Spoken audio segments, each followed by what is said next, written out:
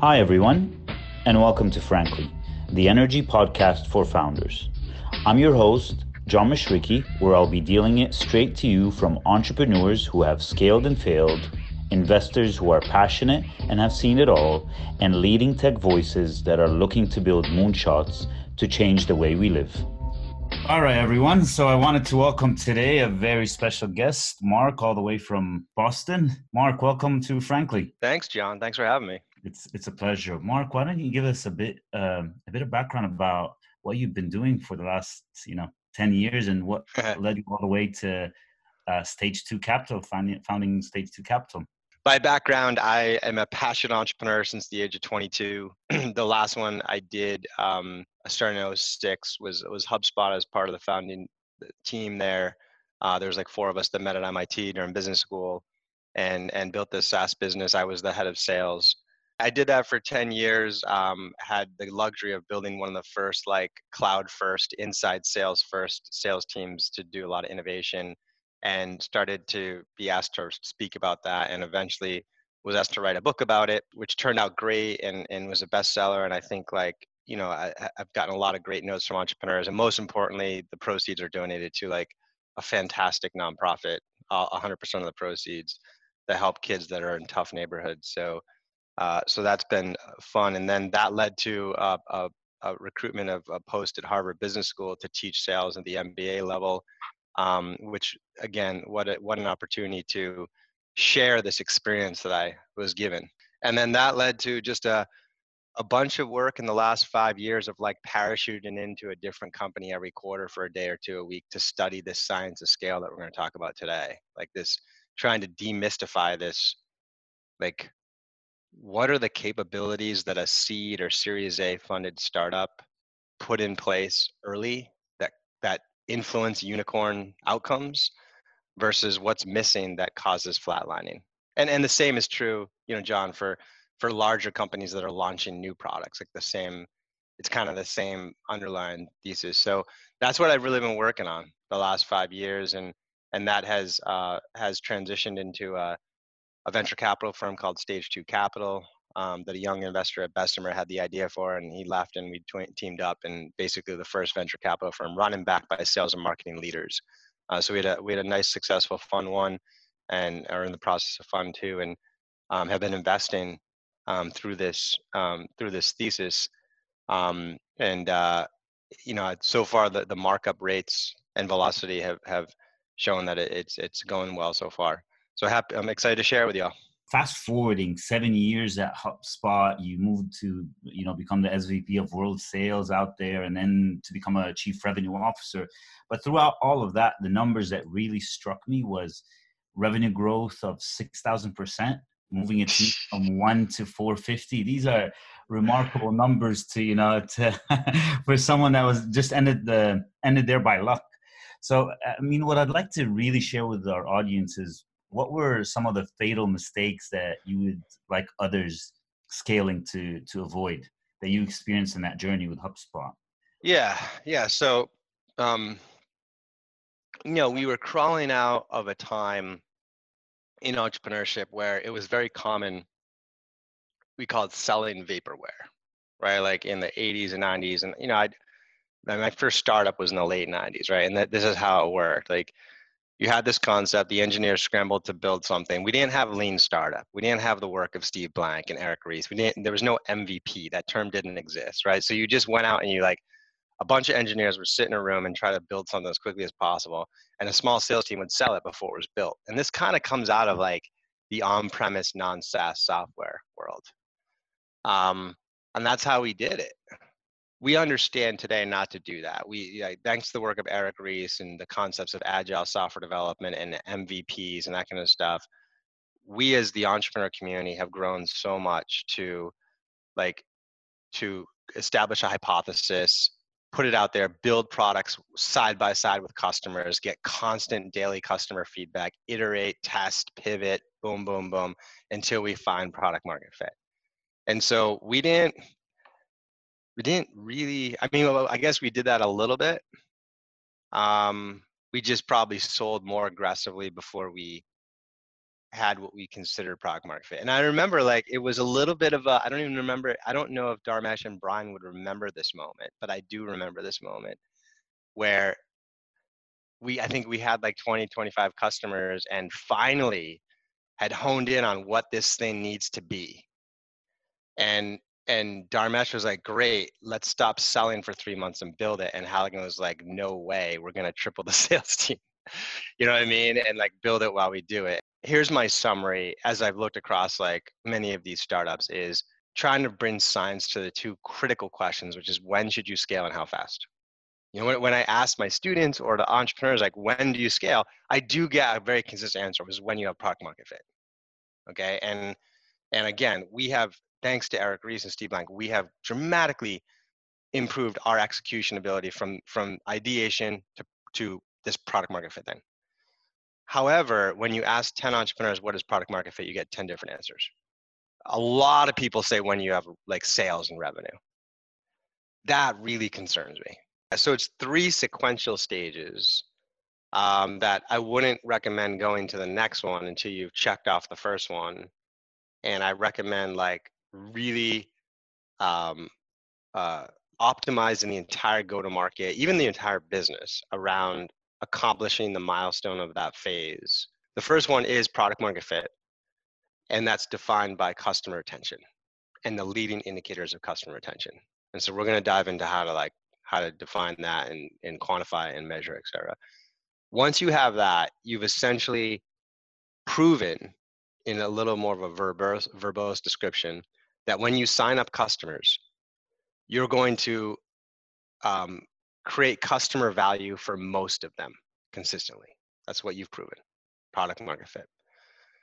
Once you have that, then you want to focus on go-to-market fit. And that's basically showing that you can continue to create customer value for most of the customers you sign up in a profitable, scalable way, right? So during product market fit, don't worry about profitability. Just like, you know, Paul Graham says, do unscalable things early. That's your moment. Like some of the best entrepreneurs during the product market fit stage, I see are like literally flying out to onboard $50 a month customers. Like that's the work we're doing. It's so hard to come up with an idea and to be able to deliver on that promise with like 80% of your customers. So just do everything possible to make that happen. And if you do, that's such a wonderful foundation to build a business on top of. During go-to-market fit, now we have to do that profitably. Now we have to do that scalably. And usually in the world of like SaaS, we talk about unit economics, right? Like LTV to CAC greater than 3, payback period less than 12 months, the magic number greater than 1. Like you can Google these, and there's a lot of literature on these concepts, right? Again, the problem is these are lagging indicators. We sign up customers in Q2, we have no idea what the unit economics on that effort is until like things play out. We do a bunch of sales calls right now. We don't know what the unit economics of those efforts are until many months down the road when this whole thing plays out. So we have to seek out leading indicators to unit economics. And that's going to instruct us as whether they have go-to-market fit. Once we have the 2 of those, we've essentially assembled one single chart that shows the lead indicators to customer retention and one single chart that shows lead indicators of unit economics. And we move into the final stage with this, which is growth and moat. And we use these 2 charts as a speedometer to know if we're going too fast or too slow. So remember at the beginning, I said 2 questions: when to scale and how fast. So these 2 instrumented dashboards, which are literally can fit on one slide each, becomes your speedometer to measure whether you're going too fast or too slow. And so when we move into growth and moat, unfortunately, most entrepreneurs make what I find is a fatal mistake at this point. They sense the momentum of their business. They're able to attract a next round of funding.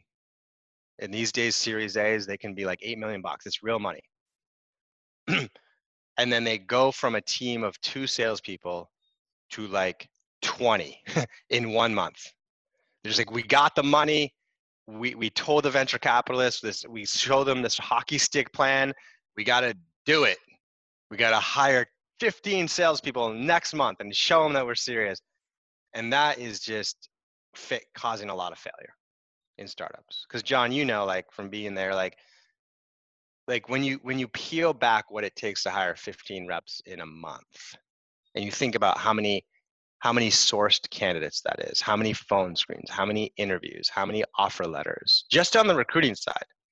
And then you think about what it takes to onboard those people, like who's going to manage them, where's the demand come from to feed them for opportunities. It causes tremendous failure. And so when we move into growth and moat, we don't think about hiring 15 reps in a month. We think about establishing a pace of, let's say, 1 rep a month for 4 months, and we watch the speedometer. And if the speedometer stays green, we go to 2 reps a month for 4 months, and then 4, and then 8. And if it goes red, we know 6 months before the P&L is produced that we have a problem. And we have a sense of where the problem is, so we can diagnose, intervene, and hopefully get it back on track. So that's it. Product market fit, go to market fit, growth and moat. Great. I love the structured thought and the metrics too, because as you indicated, I think one of the biggest mistakes that a lot of founders put into play is premature scaling, or scaling Exactly. too early and then fall flat on their face because they just don't have the bandwidth to take all of that, whether the organization or as individuals. And in the context of what we're doing, we're really passionate about helping startups in the energy space, in what we call new energy, and making an impact on climate, making a positive impact on climate. And in that industry, penetrating it is a lot harder. There are longer sales cycles, and they're usually not early adopters, or you're very early on because, you know, climate change and the impact and so on for your users to adopt you. So what I'd like to take a deep dive on today is creating that product market fit for B2B startups in what I call harder to penetrate industries, like energy and the common characteristics in that. I've done a lot of my research in the software industry, and John, you and I can then jam about like what that would be in the energy entrepreneurial context. We may have to think about an example product just to like really give it some substance. But the structure that I have found, it's a bit formulaic, is if P% of your customers achieve E events in T time. Okay, so let's bring that to life for a second, like Slack. Okay, if 70% of their customers send 2,000 team messages in 30 days. Okay, that's like their communication mechanism, like a collaboration platform. Team messages feels like a really obvious event to be basing it on. So 70% of customers send 2,000 team messages in 30 days. Like that, if they have that, they have product market fit. That's, in my opinion, that's so much better than like they have a workable product or people are buying or whatever. Okay. Dropbox, 85% of customers share one file through one device in 1 hour. Okay. Much more transactional. That's doable. All right. HubSpot, and this is exactly what it was and again, we made the mistake of, we didn't know this stuff when we were like a 6-person team seeking product market fit. We went after this 3 years later when we were about a 150-person company with a churn problem. and you know, roughly like 1,000, I might have been 5,000 to 10,000 customers. So a lot of data to study. And so we were able to not just guess what would correlate, we actually were able to run the regression analyses to see what actually had the strongest R-square of a correlation to retention. And it turned out that it was the number of features they used on our platform. I think we had 20 features at the time. If they used 5 or more, they were good. So ours was if 80% of customers use 5 or more features within 60 days. Okay, so that's the structure. Now, how do we bring that into the energy world? Well, John, can you give me an example company so we could just work on that and riff on it? Yeah, I mean, to be very honest with you, a lot of the companies that we're looking at, what the impact that we're trying to change into the energy and the climate space is not just hardware startups. A lot of them are actually software startups. Some of them are B2B. Some of them are B2C. So a lot of what you're saying is very relevant. And if I hear you correctly, Mark, you talk about a percentage of your customers that transact certain transactions on your platform that create stickiness, that create retention. Now, the real question is, how do you define what are these Yeah, indicators, exactly. activities that So that's create why attention? we've extracted this back to 3 variables, right? Which is you're saying P percent, so what's the P? E event, what is the E? In T time, so what's the T? Okay. And let's just riff on it for a sec. Do you have like a company that you've talked about in energy? It could be it's easier if it's in the software space for us to, so just so we can play with this. Yeah, I mean, we have an interesting company that is actually in the midst of a product market fit. They're called Nice, perfect. Vive, and they're actually a B2C, and their objective is around creating a carbon neutral world or carbon offsetting, and they're Sure. currently literally on product hunt, trying to create a product market Nice. fit, Nice. and growing through that journey. So Cool. they're Okay, all so what about. is their, so they're carbon neutral. So what do I do? What's the use case? If I'm going to go download this thing, what does it do? So basically, you say I'm going from point A to point B. This is the travel mode that I'm traveling in, and how much impact am I having from a carbon perspective? And then Yep. it tells you the impact and how can you offset that through investing Okay. into different projects and so on. Okay, perfect. So yeah, I mean, let's work on the definitions here. Okay, so let's start with the E. The E event is critical. That's the most important one. Okay. And so we want this thing to be like really quantifiable, and a bit binary, a yes or no situation. We want it to be instrumentable. So one example is just setup is one. I'm not sure that's good here. I think that's a little more common in like more larger enterprise plays. Consumer usage, so DAU, WAU, frequency of usage. And then we could also, or we could do more of like a depth of usage and basically say like what percent got to not only the tracking, but you're saying there's an action to it as well. So if they could track that, that might be retention. Now, so that's the E, okay? The P, um, the percentage, how many percent? Like I usually see this number between 60 and 80%. I don't know what the right answer is. I do know like it's not that important, like to get it precisely right. It's just because what you're gonna see is we're gonna instrument this thing and hopefully it doesn't like, let's say we call it like 70%, okay? We're gonna see that number approach 70%. I think we just call it product market fit. And hopefully as we continue, it goes past 70%. It's not like if we say it's 70%, it just doesn't stay there. You know what I mean? It's like, it's probably going to go up. So I would just say 70%. Okay. So, and then the T time, like, Dropbox was an hour. Dropbox is a very transactional, like the time to value for Dropbox is like super quick.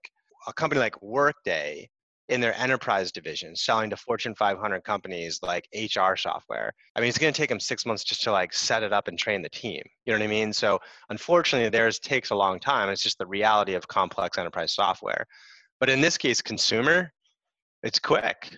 I mean, I would say 2 weeks, a month, so it's something like 70% of customers become weekly active users within 2 weeks, something like that. Who should be our first target customer? Should this be Oh a yeah, large it's a customer great. that builds a powerful reference, Yeah. or should we go to Hmm. small customers that we learn from rapidly? What's your experience in? Yes, yes.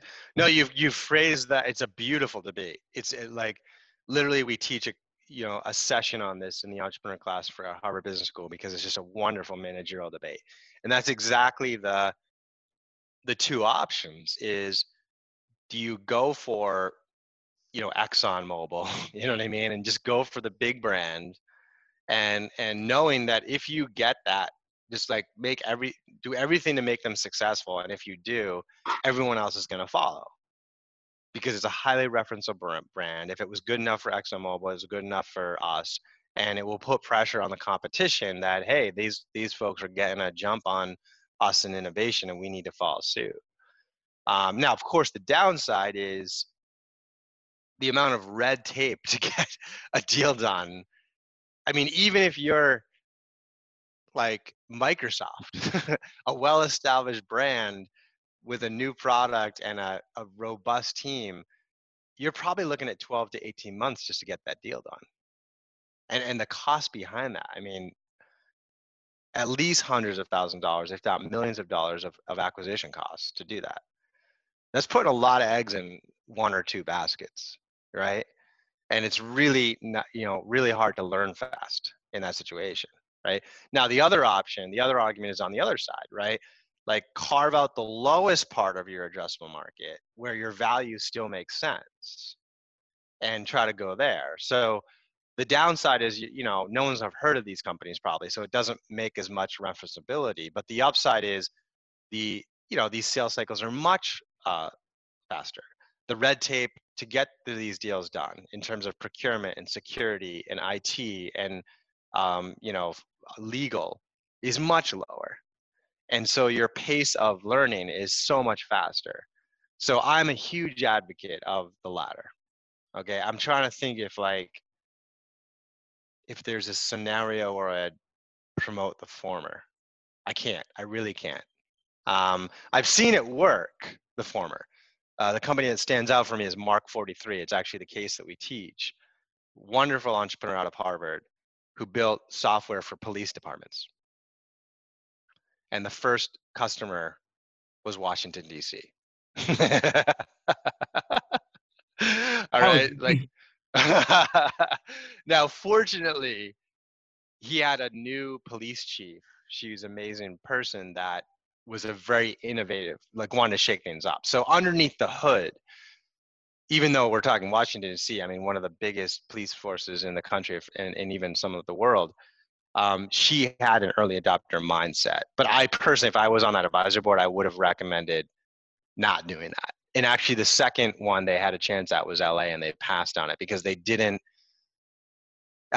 have that same mindset at the time. So that's my take, John, is I would, in terms of first customer selection, I like the latter approach. Think about the broad definition and segments of the market where you can create value and choose the smallest segment where you will be able to have, it's easier to get conversations, it's easier to get opportunities, it's easier to generate customers, it's easier to get things set up, and you will learn fast.